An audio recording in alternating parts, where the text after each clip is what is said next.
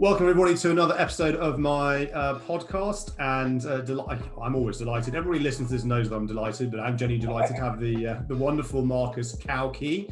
I've been instructed that's how you pronounce his name. If you click on his LinkedIn profile, you can click on his little sound icon and also tell you how to pronounce his surname. I stumbled across, or rather I met Marcus. All roads seem to lead to Justin and Michael at the moment through Justin's Salesborgs.ai group. Forewarning, Marcus doesn't hold back.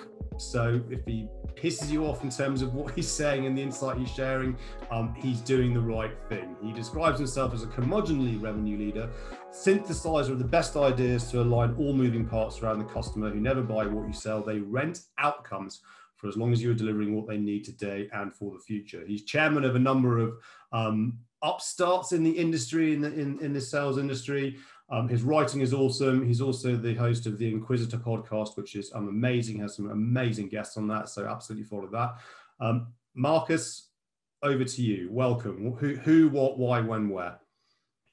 Well, first of all, thanks for having me, Alex. I've been in sales for the last 35 years. I've worked across 500 different segments of the market, helping people sell everything from aircraft carriers, comm systems for spooks, naked platters, female fantasy fulfillment coaching, kidnap experiences where extremely wealthy and bored housewives get kidnapped by the SAS, dropped off in Casbah in Marrakesh, and their erstwhile lover has to go on a treasure hunt for 4 to 6 weeks to find them, and matchmaking, professional services of every hue, shape, and color, shipping, legal services, software, every form of tech you can imagine. And in every organization I've ever been into, I've yet to come across an organization where I cannot find 400% performance improvement inside of an hour or two, simply by looking at the acts of idiocy, traditions that don't hold any water, their shitty culture, but above all, the amount of money they're leaving on the table by being fixated on new business instead of account growth and retention, selfish selling, which means that they're just one of many. They sound like everybody else. They're focused on their quota, on new logo acquisition, on revenue growth, instead of on solving really difficult, gnarly problems for their customers. Helping them generate the outcomes that they are paying for, playing nicely with others, internally, with partners, with competitors, and above all with the customer. Because unless you're generating solutions where the customer's fingerprints are all over it, chances are you're doing it wrong. You only have to look at CRM. Well over 80% of CRM implementations fail to meet the objective, which is helping salespeople to sell more often for more money to more people more consistently. And instead, it becomes a function of audit. And salespeople get tied up in pointless internal meetings. They lose 23 hours a week on meetings that probably add no value. They spend 12 to 21% of their time in front of the customer instead of 60, 70, 80, 90% in front of the customer. I just look around and I keep asking the question, well, why? Why do we do it this way? So I'll finish my rant with a story. Back in the late 60s, early 70s, the gunners, the Royal Artillery, commissioned a study to look at how they could increase the speed of fire of artillery gunners. Yeah. And they had some poor captain go off with his clipboard and stopwatch. And he watched these people firing the guns. And 2 of them would carry a shell to the back. 1 of them would open it, then they'd shove it in, close the back. 1 would stay behind. The other one would march back 8 or 12 paces, turn around, put their right hand behind their back and hold up their left arm. And this took around 27 seconds. So he asked them why they do that. Well, that's the way we were trained to fire the guns, sir. And that's the way we fire the guns in this man's army, sir. Well, who trained you? The gunnery sergeant. So he goes to the gunnery sergeant. Why do you train them to fire the guns in this way? That's the way I was trained to train them, sir. That's the way we train them in this man's army, sir. That's the way we fire the guns in this man's army, sir. So after about 2 weeks, he was frustrated and he was thinking, what the hell's going on here? And he met an old codger in the pub just outside the barracks who used to be a gunner. And he said, have you any idea why they do that? Oh, yeah, they're holding the horses. Now, bear in mind, they hadn't had horses for 40, 50 years, but they were still doing stuff that they used to do when they had horse-drawn artillery.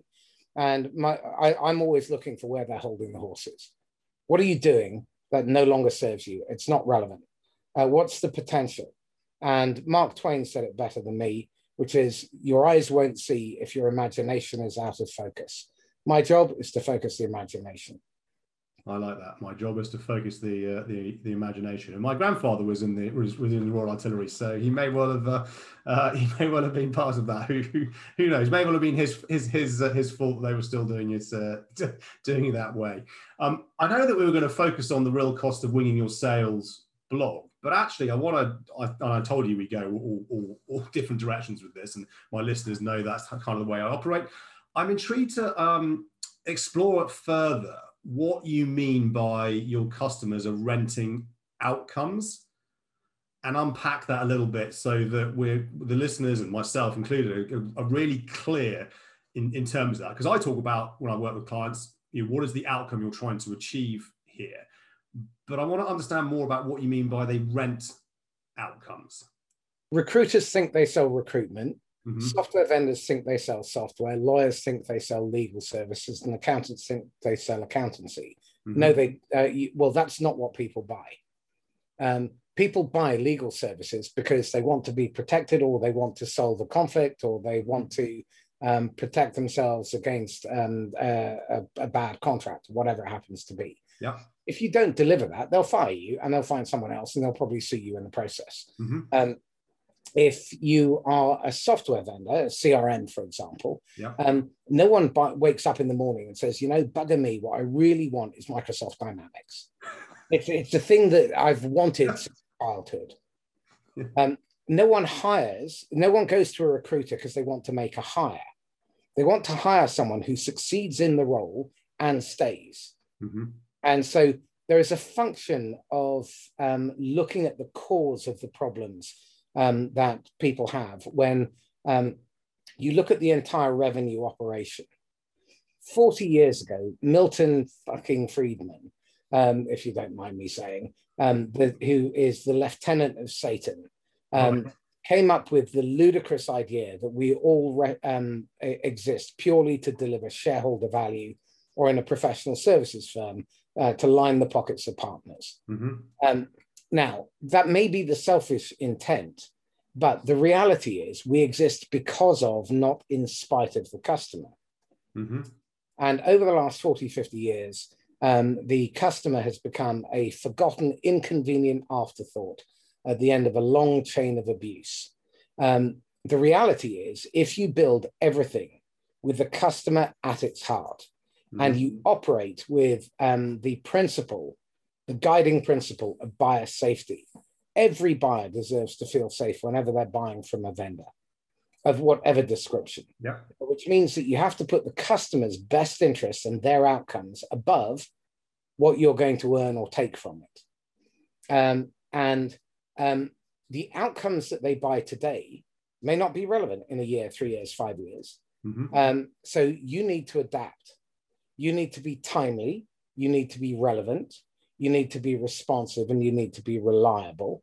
You need to be their partner. And that means partnership is not easy. It's like marriage. Marriage, if a marriage exists where there is never an argument, chances are one or other of the parties is just playing it safe. Yeah. And that is not how partners work.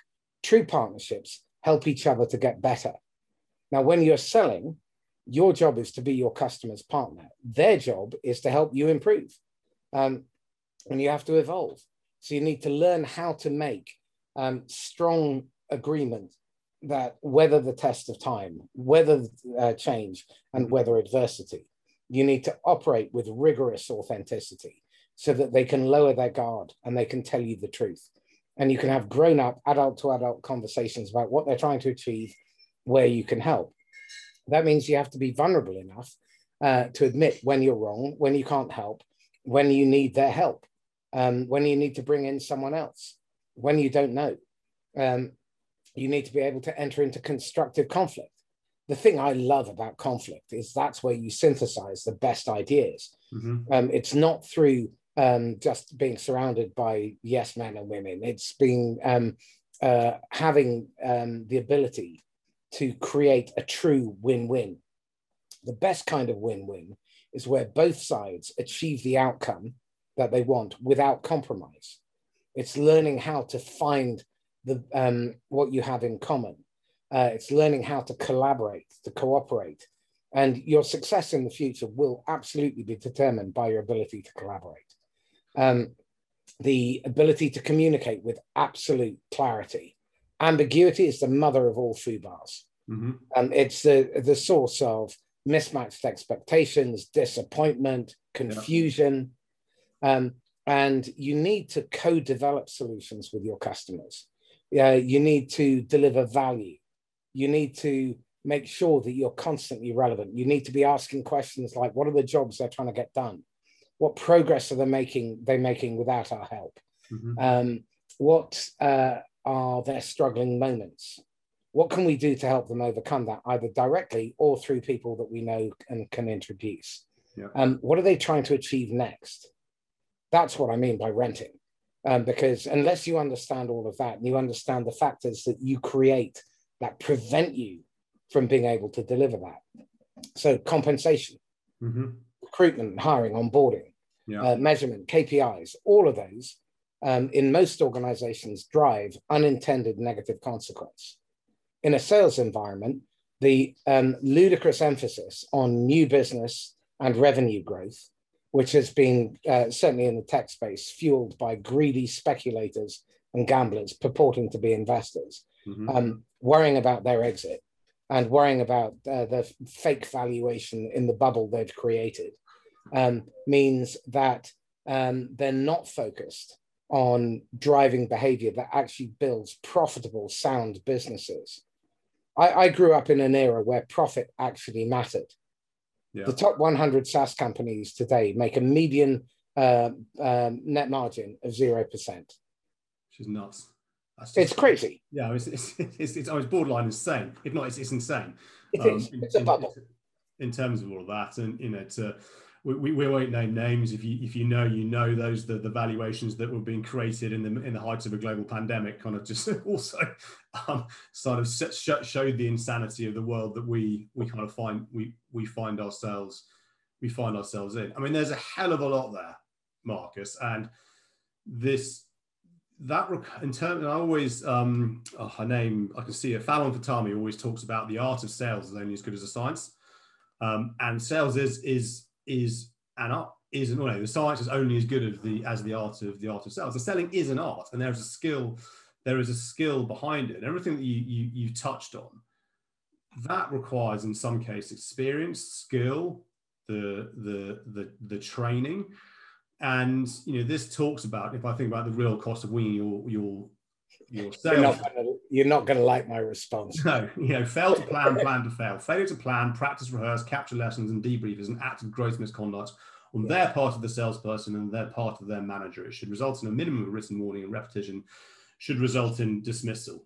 You then go on and you don't pull any punches in terms of all of this, but we've got obviously so many tensions in terms of creating the shareholder value, and I think we all recognize that, but that's probably too big of a challenge to solve right here and now. So for the listeners that are listening to you and you're kind of sitting up and waking up to what you're saying, and I believe we are at the tipping point, and we're going to see a change and a revolution in all of this over the next 3 to 5 years. We're already seeing it, Alex. The pandemic has created the conditions for a genuine renaissance. I'm always minded of the quote from the 39 Steps, and 600 years of peace, or 300 years of peace, and the Swiss created the cuckoo clock, and the turmoil that came with the pre-Renaissance, and they came up with Michelangelo and the Renaissance. Yeah. It's a phenomenal opportunity, and what we're seeing is that if you take a step back and you take your nose off the map on the wall, yeah, and you start to see the bigger picture, there is a real argument, and the evidence is out there, that you can behave in a way that drives profitable, sustainable hypergrowth. Now, hypergrowth and scale are about creating speed, velocity, momentum without incurring massive additional costs and having to use brute force tactics. Mm-hmm. Most organizations that talk about achieving hypergrowth actually are just achieving growth quickly. But what they're having to do is recruit a land army of conscripts.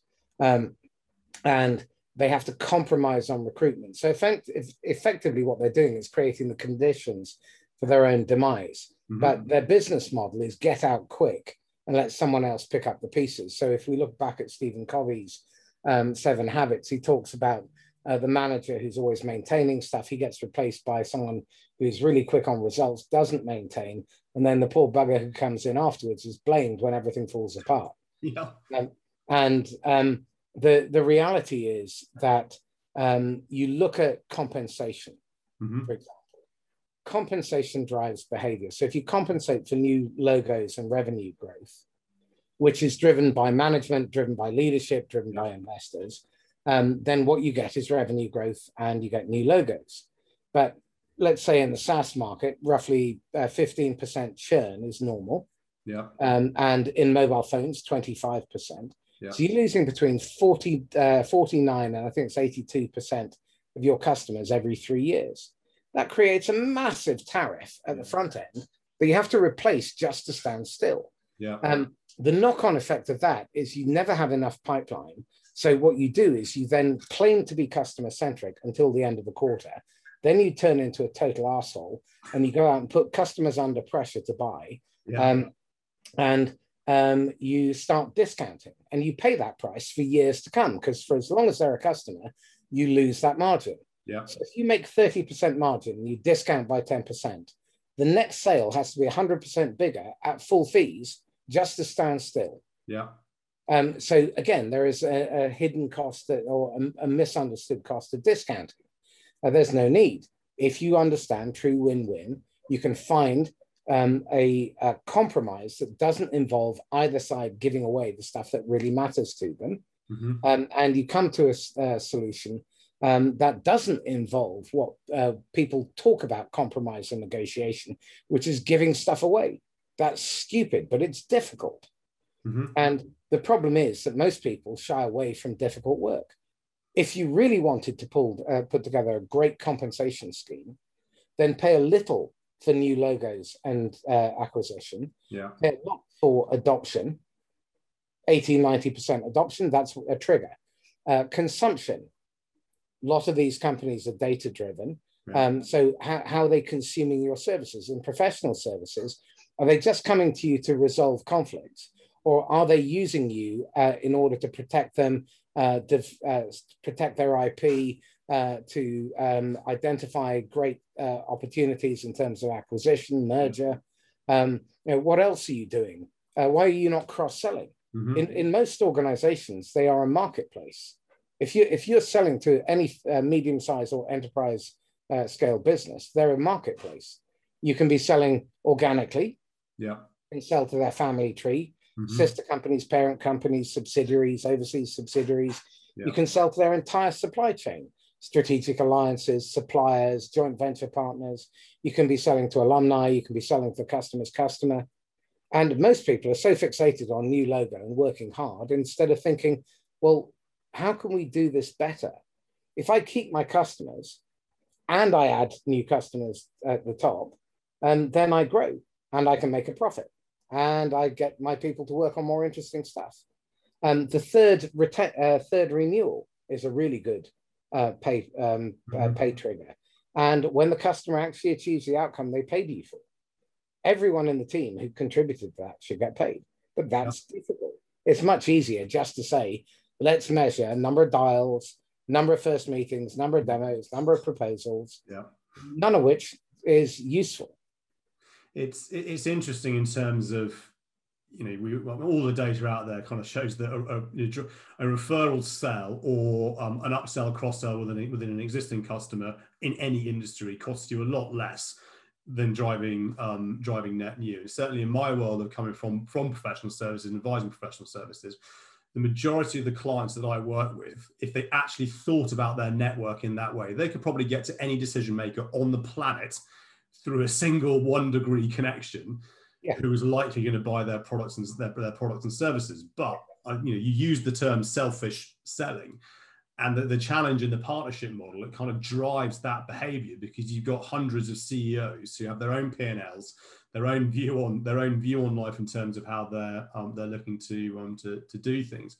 And in this day and age of the technology solutions that are out there, CRM as a technology platform is having a renaissance. You then look at you put in something like LinkedIn, you start to use the kind of data that White Rabbit Intel provides. You start having some more sensible internal conversations about the who, the why, the what, and the when, and then think about, I'm a salesperson at heart, and I always want the shortest route to starting a conversation with somebody. And if that can be an introduction to somebody that already knows me, I'm always going to kind of find that route. Yes, so few organizations seem to recognize this. And I don't know. Yes, obviously, I get that it's the driving the net new, but is I think I know what your answer is going to be. Is this because of leadership, because of management, because they're still holding the horses? We've always done it this way, so we're going to continue to do it this way, which is now fundamentally wrong. And then on top of that, you have this churn rate. And I'm reflecting as I'm listening to your, I think that the third renewal is a brilliant idea, because that will create longevity and commitment from an employee.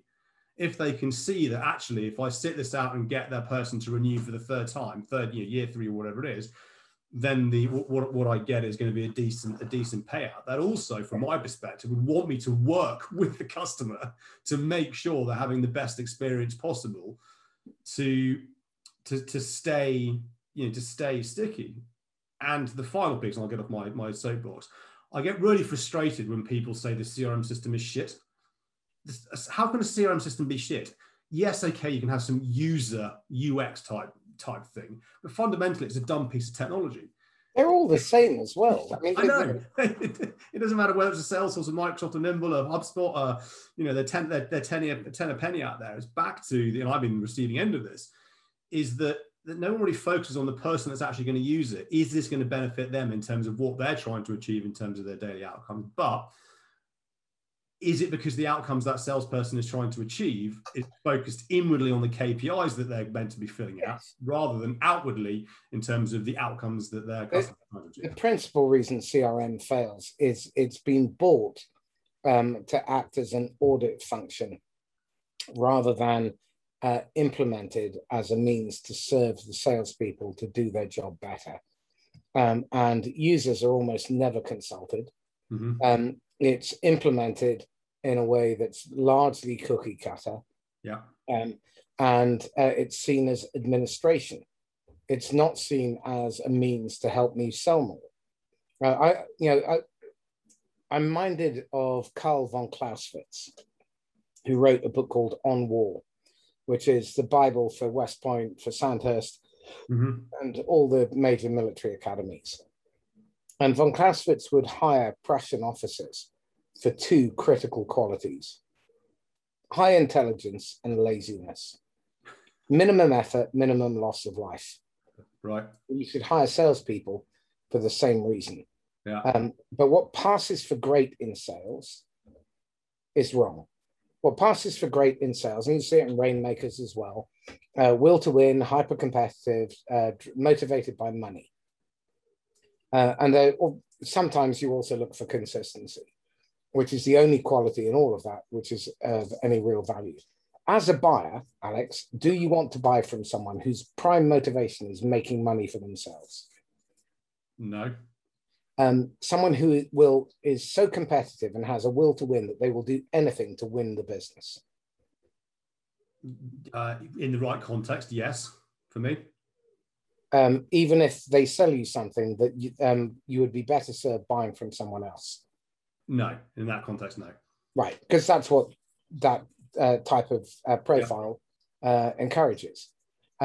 So all the time, we have to keep asking the question, well, why do we do it this way? Mm-hmm. Is it really serving the ultimate outcome? And the problem starts with people have forgotten that we exist because of the customer, mm-hmm. not in spite of them. Yeah. And unless you build your entire operation from the customer out, then chances are you're going to miss the mark. So one really simple, one critical area, which is often misunderstood, is the customer's journey. Mm-hmm. So customer journey from the McDonald's employee perspective is someone drives up to the Squawk Box, places their order, drives to the next window, pays their money, and then drives to the next window, picks up their food and leaves. The true customer journey. The kids are screaming, they're saying, I'm hungry, I'm hungry. You eventually cave in, you pile them into the back of the car, World War III's breaking out, the decibel level's up to 98. Are we there yet? Are we there yet? You get to the back of the queue, there are 8 cars visible in front of you. Oh, this takes so long, I'm hungry, I'm hungry. You eventually get to second in the queue, you take their order, you get to the Squawk Box, one of the buggers changes their mind. The Squawk Box sound quality is poor, the person on the other end doesn't speak English as their first language, you're uncertain whether or not the order's been taken correctly. The best bit of the entire experience is paying your money because all you've got to do is tap your card. Yeah. Then you drive up to the next window and the thought goes through your mind, should we check to make sure everything's in there? If you do, then you're holding up everyone behind, so you're feeling all that peer pressure. If you don't, it could be wrong. You drive off, you hand them their food. World War III is still breaking out because now they're fighting over who got the toys. One of them's got a chip up their nose. You've got a detour to A&E to have it removed. And then you've got a little bit of vomit on the seat because they drank their milkshake too quickly. And then you've got to get rid of the packaging. Now, most people never consider that journey. They only consider the first one. Now, if you don't understand the customer and you meet them where they are, and you don't think as the customer instead of about them and what you can do to them, then you're going to miss the mark. And you miss vast opportunities. Because along the way, there are probably half a dozen ways that you can serve them. I think that's a very eloquent, very simple, but very eloquent way to kind of articulate the customer journey. You know, as a parent, I'm just smiling brightly because it's true what you've just described. In fairness, I need to give credit to Colin Shaw, who is the world's leading customer experience expert. So I stole it directly from him, but that's what genius does. Talent creates and genius steals. And that's what we need to do. We need to collaborate. We need to think about what, that we've got to start asking the question, who does this brilliantly? Who has already solved this problem? Yeah. And then stop asking why and how and what. Start asking who and learn to play nicely with others. I think I start asking who, and I think, you know, we exist because of the customer rather than in spite of the customer. And again, if I look back to my recruitment days way back in Michael Pay, in fact, if I go back to my estate agency days with Foxtons Mini 132, you know, we were always told never form an opinion of a property, ever. Even if you think it's the biggest shithole in the world, just do not form an opinion of it because somebody somewhere will love it. That's clever. Because it means they're getting more space. It means that they're in, maybe it's a slightly more affluent area. It means that they've achieved their dream of this is where I wanted to be. This is, even if for you would never ever live there, that's not for you to kind of make that decision on behalf of somebody else.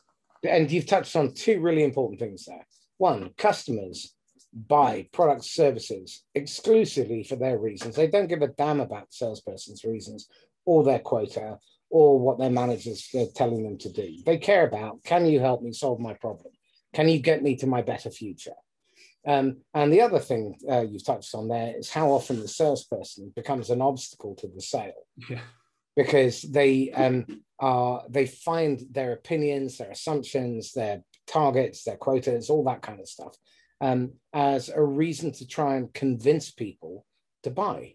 People loathe being sold. Yeah. They love buying. Your job is to facilitate that and to understand them. And this is where skills like listening, questioning, qualities like empathy, genuine understanding, even if you disagree, integrity. Integrity is the most important quality in a salesperson. Intelligence and energy will kill you if they don't have integrity. And you see this all the time. Customers being burnt, churned. You see this massive turnover, revolving door. You incur recruitment costs needlessly. You waste a huge amount of time because you're holding the horses on marketing, on lead generation, on email, on cold calling, on referrals, networking, social. White Rabbit, our oldest employee, is 70.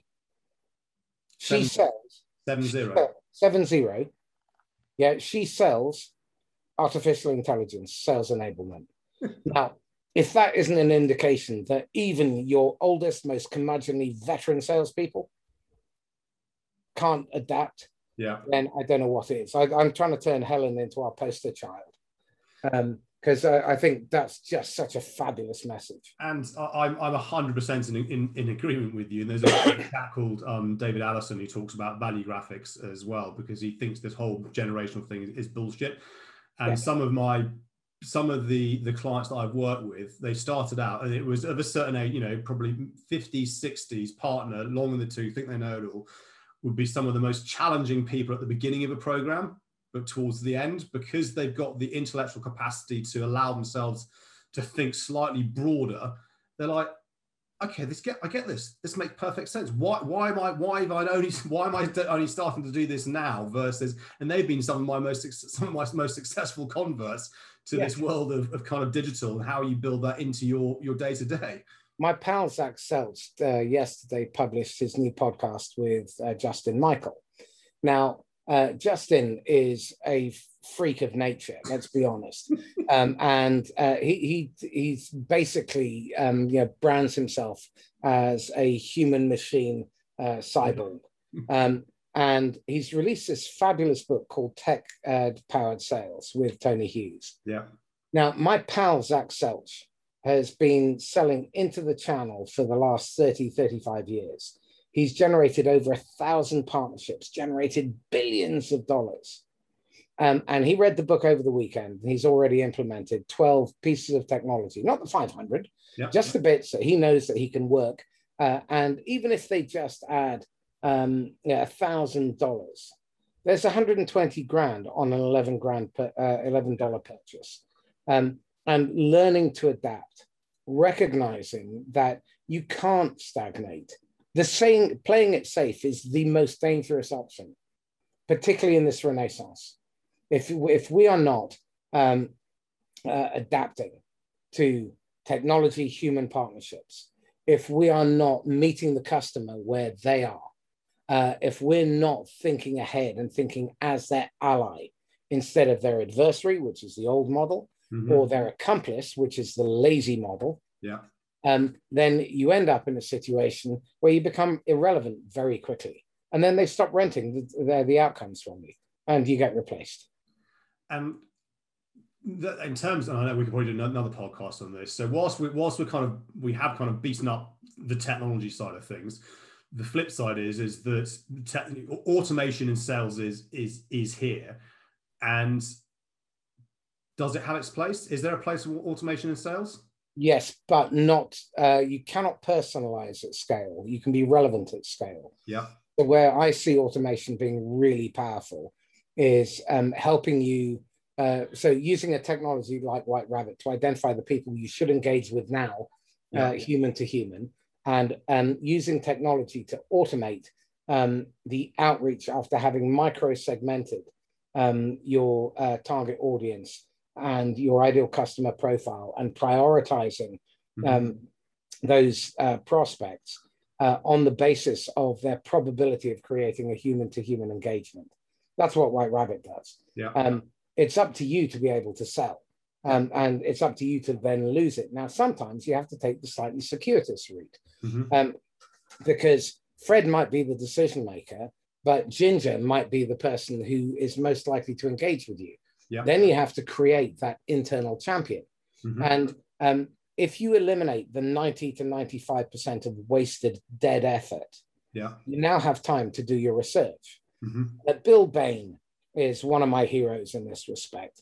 Bill Bain built Bain Consulting by investing 100 hours of research minimum before they actually made a first approach to any of their prospects.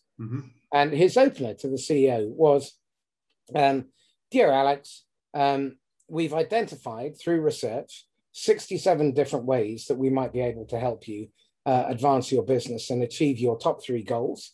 I know you don't have the time, inclination, or resource to invest in that. So can we hop on a call for 20 minutes to discuss the half a dozen or dozen that you can? And that's how he started Bain Consulting. Yeah. And you need to spend time in research so that you can be relevant, you can be timely, you can deliver value. You need to turn up and you need to challenge their current precepts and what they're comfy with. And Corporate Visions has done some amazingly great research with Stanford on this. 60% of buying cycles end in the status quo. That's your biggest competitor. Do nothing. Yeah. Apathy, inertia. 29.6% go to the vendor who early in the conversation disrupts their current preferences, can demonstrate the business case for making the change. And people don't fear change, they fear uncertainty. Create enough points of difference to differentiate between the status quo and all the competing options, and allay anticipated regret and blame, future buyer's remorse. 10.4% go to RFP. Now, if you're building your business off the back of RFPs, you have a 1 in 4 on average win rate, which means that you're betting your business on a 2.6% success rate on every sales cycle. Now, in reality, it's way lower than that. Came across a company yesterday that has a 0.1% conversion rate of leads coming into the top of the funnel. It's criminal. That's a 1 in 10,000 chance of success. That is waste. If you ran your finance department or your health and safety team with those kind of odds, you would definitely be behind bars. Of course you would. I mean, it makes me reflect back in my law firm days, trying to having a debate with a partner when they would bother putting in something into a CRM from an opportunity perspective, like a panel, and they'd value it at £1 million. And I go, a panel isn't worth £1 million. The panel is worth 0. If we win this then gives us the right to bid for work, which might be worth £1 million, but we could sit on a panel for 12 months and never win anything. So therefore it has 0 value in the pipeline. Happy ears, ego, delusion, attachment. Those are the things that you have to fight doing your job and mine. But I see my job as holding up the ugly mirror. People actually see themselves as others see them, and have them see reality instead of this gilded lily. The reality is you cannot polish a turd. You can roll it in glitter, it's still a turd. I think on that note, Marcus, that's a very apposite, if that's even the right word, it is place to end. My late father was always on me for my grammar. This has been hugely entertaining. I could talk to you for hours. I've learned, every time I talk to you, Marcus, I learn so much, and there's so much self-reflection that I need to, I think, go through in some of my habits and what I do. Where can people find you, Marcus? Email me, marcus@laughs-last.com. There's a message there. He who laughs last laughs longest. So it's about working with me is not pleasant. It's rarely comfortable, and you need to be patient. But then we will help you by slowing down. You will speed up. LinkedIn, I'm all over it like a rash. Marcus, Cauchi, and Marcus with a C. There are 2 of us now. One is a recruiter in Essex. I'm sure he's a lovely chap. I'm the fat balding guy holding his head in his hands. Medium, I have a blog, which is largely filled with offensive and uncomfortable stuff. And I'm the Inquisitor on Twitter. And then if you go into podcasts, I'm on all the main channels. Just type my name in, Marcus Cauchi, the Inquisitor podcast, and on there. And we've got 300 hours of really fabulous material on there. I've been blessed. Your writing's brilliant, your podcasts are brilliant, everything you do is brilliant. I'll put all the links into, I can't do the YouTube thing where it's supposed to be, for everyone to follow. But Marcus, it's been an absolute pleasure to have you on my show. Thank you so much for affording me the time. I really appreciate it. Thank you for having me.